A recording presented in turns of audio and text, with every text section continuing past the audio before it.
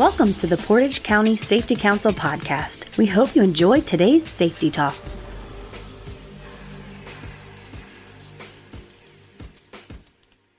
And so that brings us right back to where I think Katie and I both are incredibly passionate about that mid-level manager.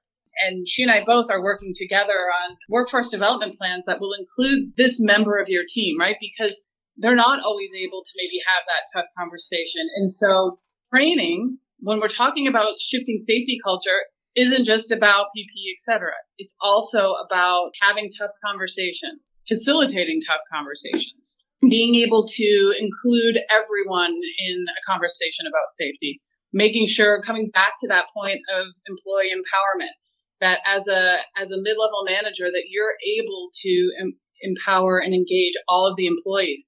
That doesn't come easy. We talked about it earlier, that guy, that woman is oftentimes just promoted based on experience and skill set, but they don't have the managerial and leadership skill set. So part of the training is really beyond, I guess, the day-to-day nuts and bolts of safety stuff. You know, it's the emotional intelligence. It's all of the things that we've been taught are a waste of investment. But in the long term, it actually makes your team so much better. It's interesting how we glaze over that. Yeah, you know, I have a bone to pick with that. That's a pet peeve of mine because going as far back as 2010, I remember being on these community committees and different things for workforce development and all these different things. And every single employer that we talked to said the number one issue was soft skills. Now, here's the problem I had with it. Every time someone from the state would come in or, you know, all these different things, they're like, you guys tell us what you need. And they're like, soft skills. Like, I do need people that could, you know, use a ruler, be a little better at math or do A, B, and C. But they're like, people aren't showing up. People are coming in late. You know, people are just leaving early without telling anyone. They're just, you know, calling off all the time. That's our number one need. We hear you. We hear you. We're going to do something about that. So they came back with this big incumbent worker campaign, all these different things that are great, but it never solved any of the real issues. And so I remember being in those meetings like, hey guys, love what you're trying to do, but you said you want to hear from the employers and they're telling you our biggest issue is soft skills. You know, how do I get the guy, keep him from getting mad and walking off the job because he didn't like getting corrected from his supervisor, right? And so you hit it right on the head, Katie. Emotional intelligence is a huge thing.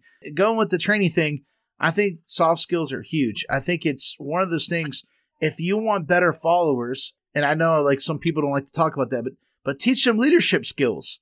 When I went through leadership training, it actually made me listen to those in charge of me at work or wherever I was a little bit more because I understood where they were coming from a little bit different. Talked about servant leadership. That changed my life.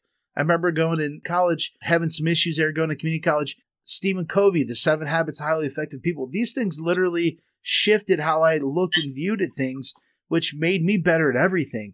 Mm-hmm. And so sometimes with training, like you said, Amy, we get in that safety box and hit this road mechanical stuff, but those peripheral type trainings, those supplemental trainings, how to spot mental health or how to overcome those kind of issues, those things are real powerful in developing us into that. Thank you for listening. We hope you enjoyed today's podcast. For more episodes, check us out on iTunes, Spotify, Google Play, Podbean, or Stitcher. To get new episodes sent directly to your phone or smart device, be sure to subscribe. To learn more about how your company can earn up to a 4% Ohio BWC premium rebate by becoming an active member of the Portage County Safety Council, please visit our website at www.portagecountySafetyCouncil.wordpress.com. The preceding information is for entertainment purposes only. Views expressed may not reflect the views of any affiliated or sponsoring individuals or organizations. Listeners should carefully weigh information provided and seek advice from an appropriate professional before implementing. Listener discretion is advised.